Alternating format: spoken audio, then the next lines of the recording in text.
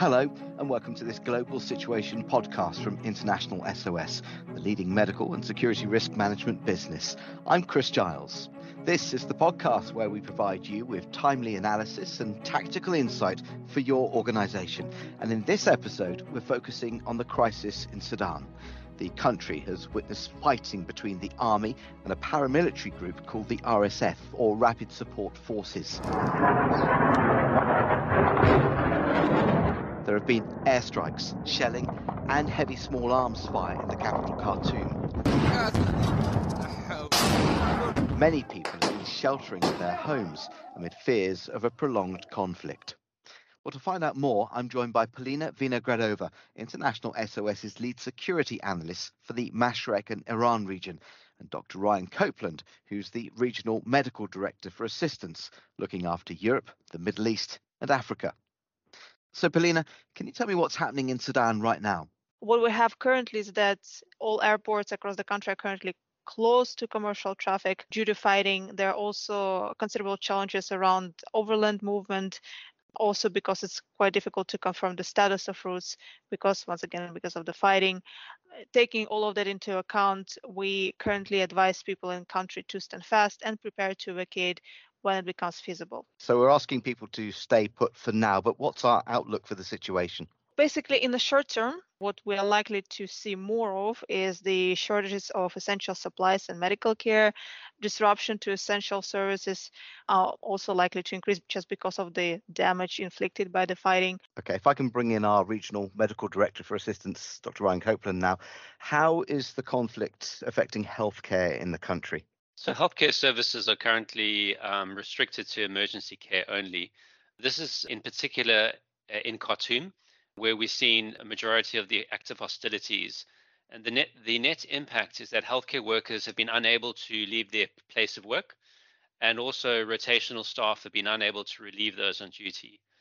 So outside of the staffing related concerns and restriction of access of healthcare, we're also seeing increasing reports of shortages of consumables, medications, and oxygen supplies. Another big concern is that of availability of blood products.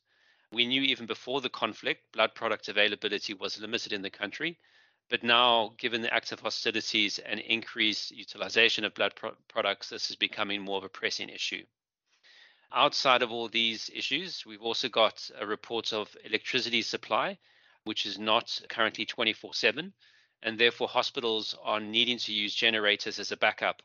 And we should expect fuel shortages should the security situation continue to remain volatile. From an emergency response perspective, we understand that ground ambulance services are significantly restricted in Khartoum, again due to the risk of attacks, and we have had reports of ground ambulances being fired upon over the last few days. There's also been reports of damage to healthcare facilities across Khartoum, with severe damage reported to a number of teaching and specialist hospitals, in particular around the airport vicinity. Major pharmacies in Khartoum are closed, but we are aware of smaller pharmacies in outlying areas that remain operational, but medication stock is obviously limited and resupply is currently not possible. So, Ryan, with regards to the situation then with medications and medical supplies, can you give us an idea of how long these supplies will last for?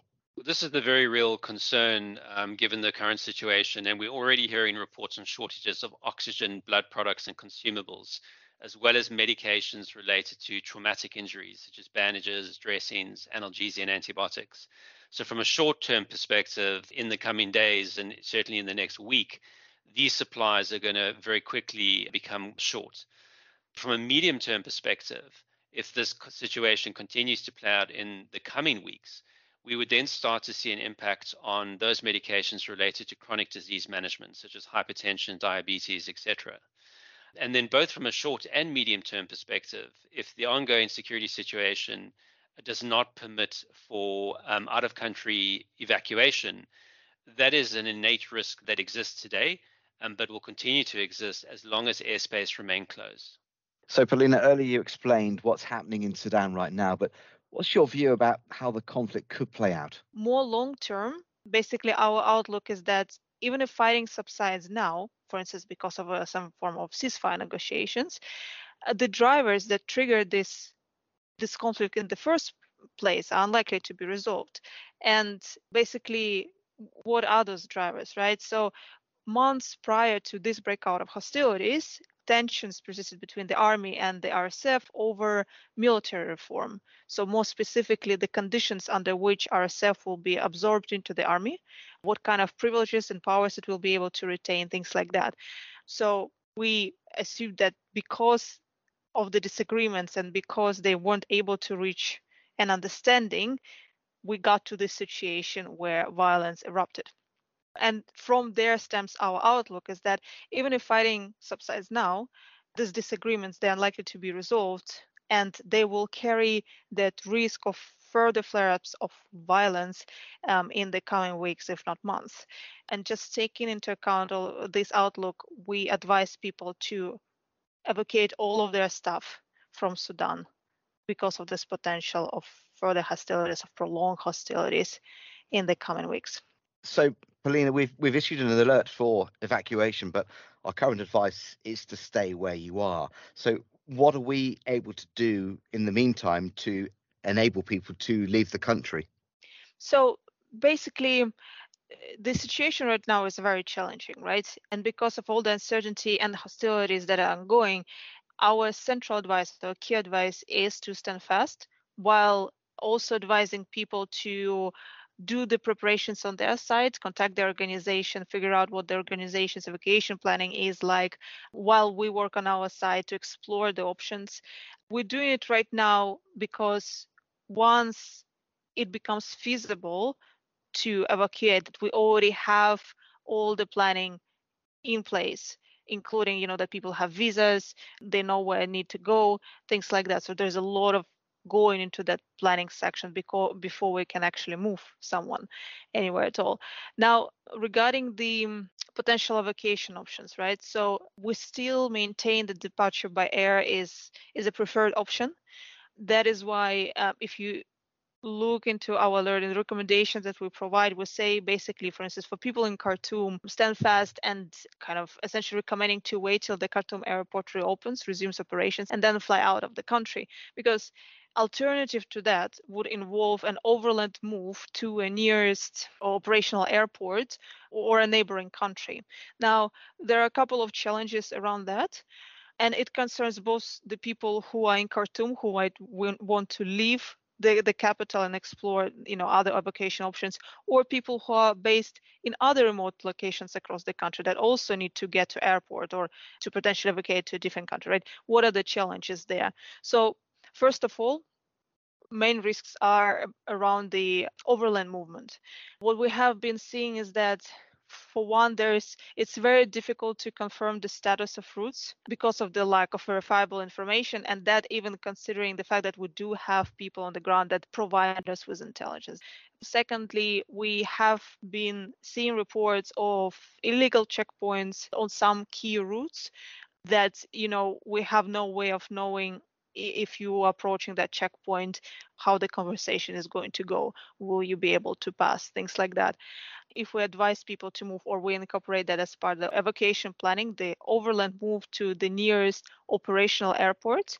Now, one of the options that we have been looking into is Port Sudan. There is an airport there, and the city, at least according to information that we have right now, the city remains relatively unaffected by the fighting. So an airport in Port Sudan might be a potential point of evacuation when the flights resume.